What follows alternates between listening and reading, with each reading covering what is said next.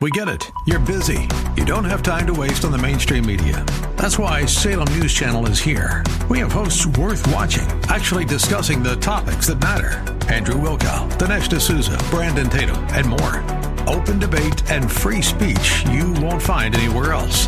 We're not like the other guys. We're Salem News Channel. Watch anytime on any screen for free 24/7 at snc.tv and on Local Now, Channel 525. I have kept the faith. I don't want to be disqualified because I tried to do it my way. The Bible says I can say. Now there is stored up for me the crown of righteousness. The righteous judge will award to me on that day, and not only to me, but also to all who have longed for that appearing.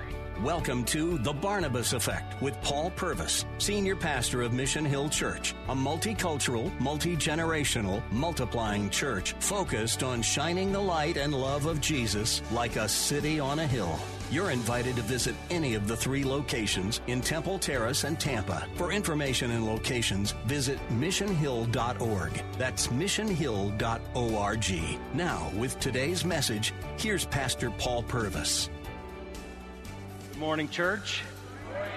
Welcome to worship. I especially want to add my welcome to those of you joining online or at our other campuses, and those of you who may have come from a long distance, like my friends Esteban and Daniel, who are our partners at Word of Life Argentina. Would you welcome everybody who is with us today? Stephen is actually one of the translators that translated for me back in December in Argentina, and so today, he just gets to sit and soak it in, so I'm glad that you guys are here. Take your copy of God's Word and turn with me to Matthew chapter 5. We're beginning a new message series called The Sermon on the Mount, and today's message is simply called The Disciples' Journey. Did you hear about the Mexico City Marathon? It's kind of made some big news. About 30,000 people ran in this race, but 11,000 were disqualified. You know why they were disqualified? They didn't pass through the checkpoints. Now, do you know why they didn't pass through the checkpoints? It was discovered that 11,000 of them, some of them took a bus, some of them took bicycles, some even took trains, and yet they acted like they were runners in this race. Crazy. And yet, after, 30 years serving as a pastor in the church and more years than that as a Christian, I've discovered that I think there are some of us who say we're in this race, we're in this journey, we're following Jesus, and yet, like some of those who were disqualified, we're actually frauds. Now, that sounds kind of harsh, and it's probably not a fun way to start a message, but I would just tell you that's what Jesus taught us. Listen to the words of Jesus in Matthew 7. It says, "Not everyone who says to me, 'Lord, Lord,' will enter the kingdom of heaven, but only the one who does the will of my Father who's in heaven. Many will say to me on this day," and this is shocking, so listen to this. It says, "Many will say to me on that day, 'Lord, Lord, did we not prophesy in your name? Did we not drive out demons in your name? Did we not perform many miracles?' Then I, Jesus, plainly tell them, I never knew you. Away from me, you evildoers." Disqualified. Frauds.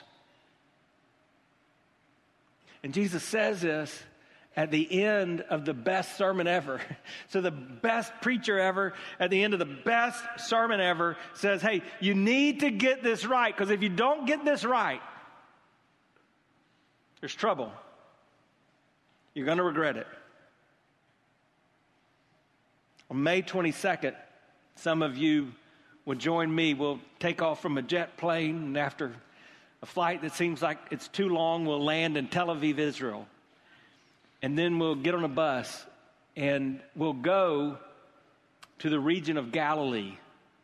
We'll stay in a place called Tiberias, right there on the Sea of Galilee, and we'll spend a few days, our first days in Israel, just walking where Jesus walked and did most of his ministry. I'd love for you to come on that trip.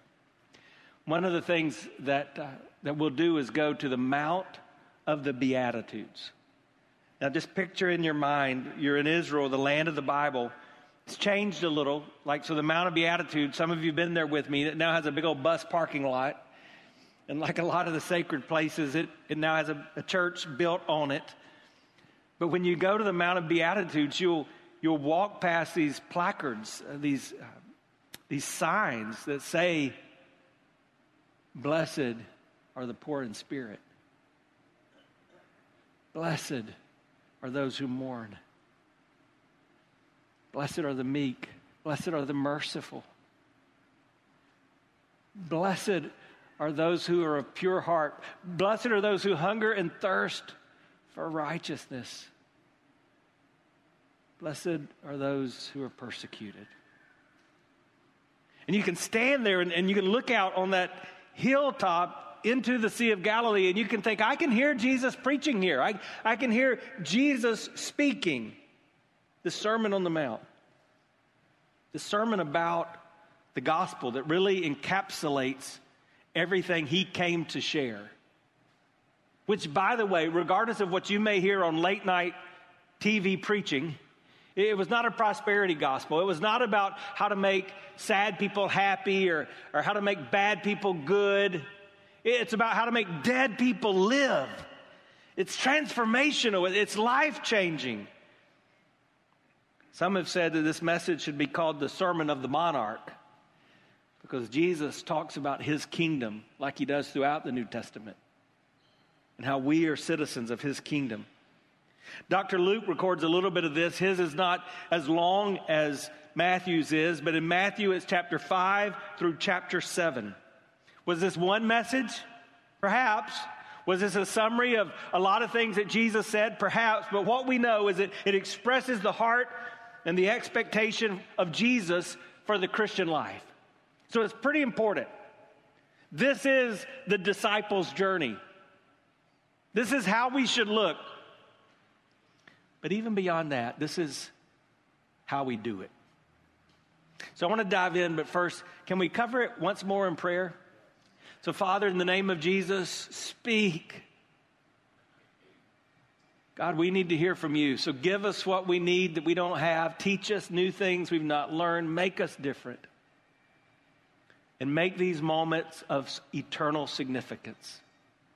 Lord, change lives. Save someone today, Jesus. And Lord, to do that, we know that we need to pray against the forces that are working against us.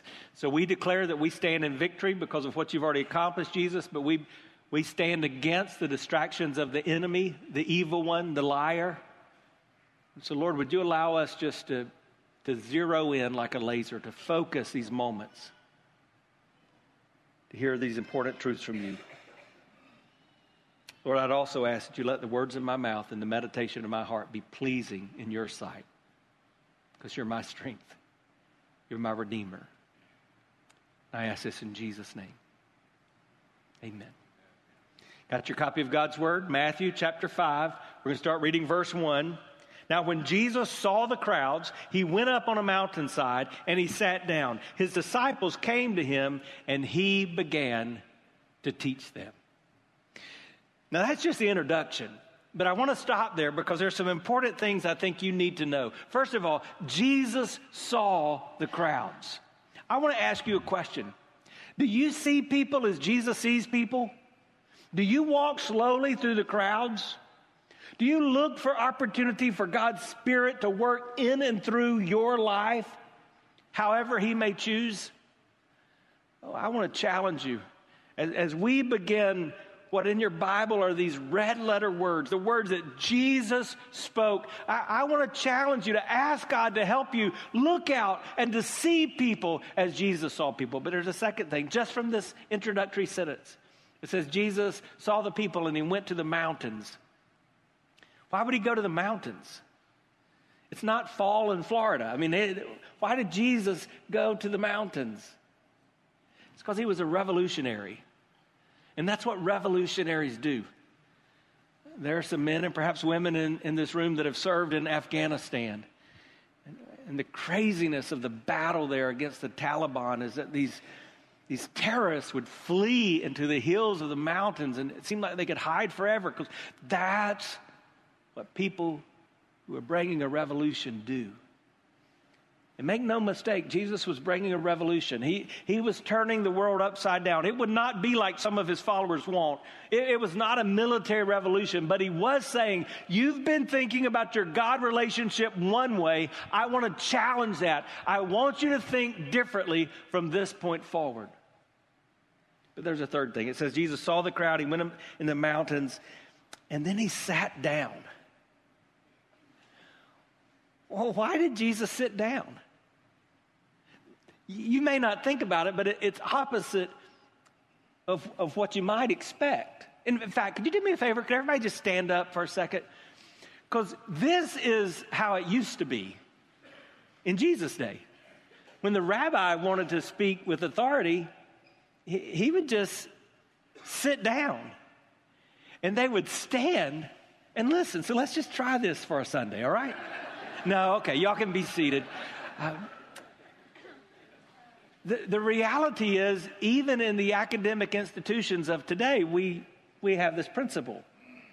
When a professor is tenured, when they have respect and authority, they get what? A chair. Some of you came from a Catholic background, and when the Pope would speak with great authority, they would say he was speaking ex cathedra, from the chair. And so Jesus sat down, and the end of this message, at the end of chapter 7, it says that when everybody heard what Jesus said, they realized it was different because he spoke as one who had authority. There's authority in the Word of God. And so his disciples came to him. Now, I love how I read this probably, 25 years ago, in a paraphrase of Scripture written by Eugene Peterson. It's called The Message. Listen to what it says. When Jesus saw his ministry drawing huge crowds, he climbed a hillside, and those who were apprenticed to him, his mentees, the committed, they climbed with him. Arriving at a quiet place, he sat down and he taught his climbing companions. Do you know who his climbing companions are? That's us. If you're a follower of Jesus Christ, you're on the journey. Now, that statement in itself means something. It means you're one of the climbing companions. You're part of the group. You're one of the disciples who he called, and you said, yes, I will follow. I have decided to follow Jesus. But it also means something else. We're still on the journey. Right? We're not there yet. We've not arrived. Say, I've not arrived. Hi, I'm Paul Purvis, the lead pastor of Mission Hill Church, right here in Tampa Bay. Thanks for taking the time to listen to today's The Barnabas Effect. It's a ministry intended to encourage, equip, and empower you. You may not know this, but this ministry is made possible because of the generosity of listeners like you. We are able to be on the air because listeners like you are gracious and give to this ministry. Would you consider making a gift today? It would be our honor to send you a gift, a resource, as a result of your gift of any size. And you can make that gift by going to missionhill.org and clicking on the banner that says The Barnabas Effect. That will direct you to a simple way that you can give right there online. Thanks again for listening to The Barnabas Effect today. And now we continue with our message. So Jesus gathers with his climbing companions. Here's what I want you to understand as we begin what will be about 13 weeks in the Sermon on the Mount. There's some things you're going to have to embrace if you want to get what God wants you to get out of this time together. Here's the first one. You've got to get up to go with Jesus. You got to get up to go up with Jesus. So the disciples came to him. That means you have to get up if you want things to be different. Say, I've got to get up. If you keep doing what you've been doing, you're going to keep getting what you've been getting. Some of you are not okay with where you are in your spiritual journey. I want you to know you've got to get up to go up with Jesus. But there's a second thing. You also have to give up to go up with Jesus. You see, part of what the disciples were learning is that when you follow Jesus, you said goodbye to some things. In fact, there's a story in Scripture about a rich young ruler who wasn't willing to do it, was he? He wasn't willing to part with those things that he felt like he loved more. And there's some of you, man, you're checking the boxes, you're coming to church, you're doing good things. But at the end of the day, you've got your list of things that you're unwilling to give up. And I just want you to know, as you go to that next level, if you want to go up with Jesus, he's probably going to ask you to give up some things. He's probably going to challenge some of those areas of your life where you've gotten a little comfortable. But there's a third thing. You have to grow up if you want to go up with Jesus. So it says his climbing companions came to him and he taught them. See, I want to challenge you just to each week make a decision. I'm going to come with God's word open, and I'm going to ask God to speak to me in a new and fresh way, to teach me. Don't come in assuming, man, bless me, I dare you. No, come in saying, God, teach me what you want me to get out of this time. Make me new. All right? That just sets the stage. So then it says, he began to teach them. And this is what he said. I want you to read this together with me, beginning in verse 3 of Matthew 5. Let's read it aloud. Blessed are the poor in spirit, for theirs is the kingdom of heaven.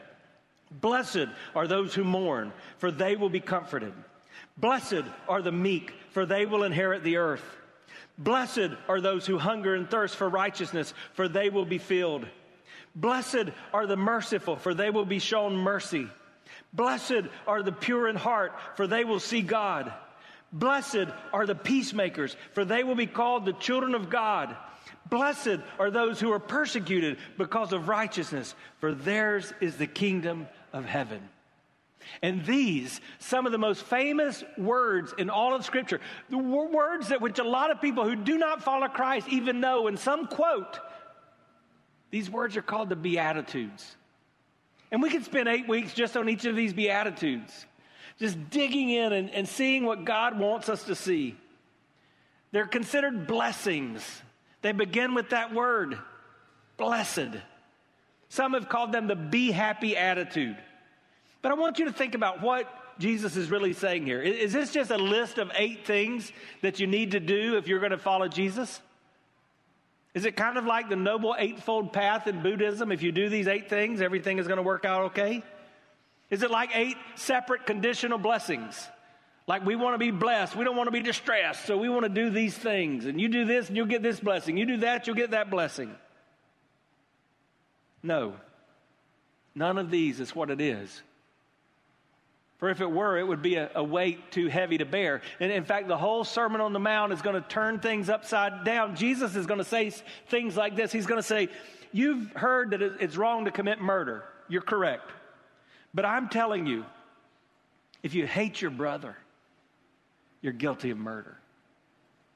Jesus is going to say, you've heard that it's wrong to commit adultery. And you're right. But I'm telling you, if you think a lustful thought, you're guilty of adultery. So when you listen to this entire sermon, this Sermon on the Mount, this Sermon of the Monarch, man, if it's just something we've got to do in our own strength, we are going to fail. It's impossible. But remember, the Jesus way is different, right? The Jesus way is the grace way. And thanks to the grace of Jesus, our world really is turned upside down. Because the Bible says if anyone is in Christ, they are what? A new creation. All the old has passed away. All things have become new. So in the Jesus way, we get the verdict before we show the evidence. You understand that, right?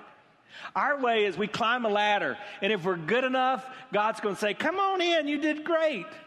But the Jesus way is, no, I'm going to give you my blessing. I'm going to give you my righteousness. I'm going to declare you not guilty before I see you begin to live for me. I'm going to do it because of your trust in me. It's not a path to prosperity.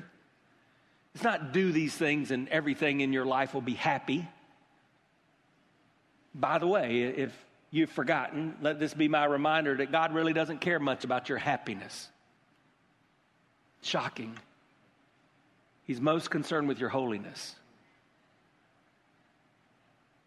If you look closely at this passage, you'll actually see it's a paradox. In other words, it says things that don't seem to jive. So, blessed are those who are poor. Okay. Blessed are those who are mourning.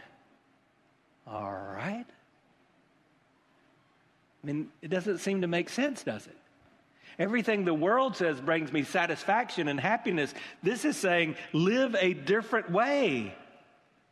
That word blessed is makarios in the Greek language. It does have a sense of happiness, but it's deeper than that. It's fulfillment. It's what Jesus was speaking of when he says, I've come that you might have life and that you might have it overflowing abundantly, that you might have it fulfilling. It's like experiencing a new beginning, the breath of life into you. It's a flourishing. You're experiencing life that is flourishing to the max. It's an upside down kingdom. It's recognizing that even when the things around you look grim and difficult and challenging, Jesus is enough. It's a message of salvation. So I want you to look at these 8 things a little differently maybe than you ever have. I want you to look at them as the progression of the gospel, as the message of salvation in your life, as the disciples' journey.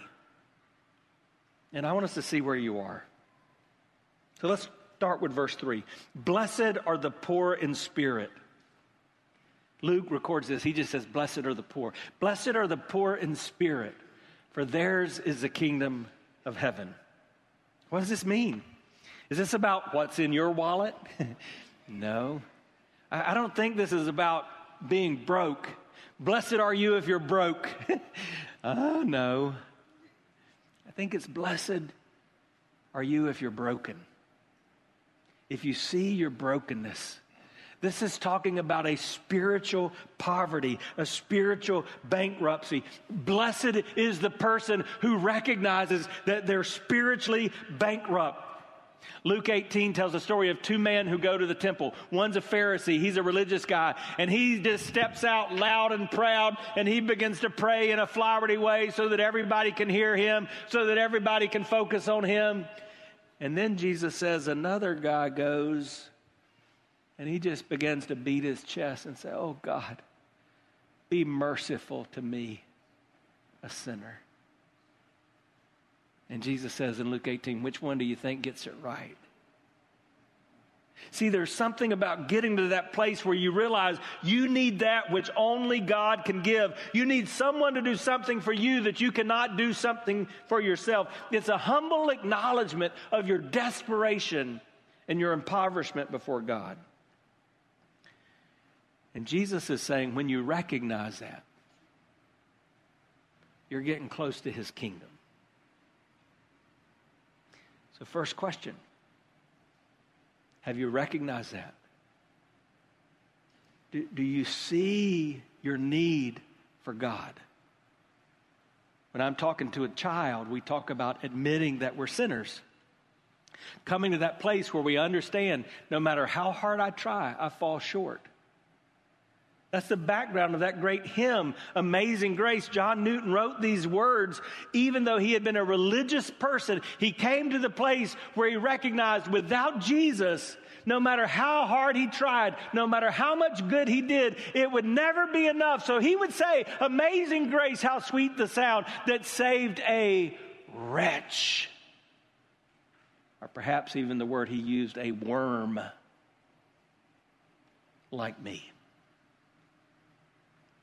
Blessed are the poor in spirit. And then he begins to build on that. Blessed are those who mourn, for they will be comforted. Well, now that's another strange one. What does that mean? Happy are the sad? That makes a lot of sense. If you've been through grief, you know what it means to mourn. Why? What is he getting at here? Blessed are those who have this deep grief? I think it's more.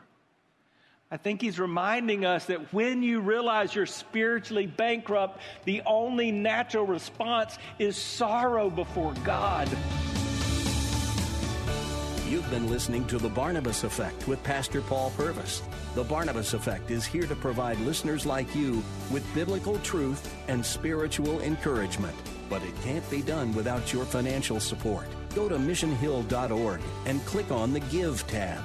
Your financial support helps us reach those seeking truth about God and themselves. Thank you for giving at missionhill.org.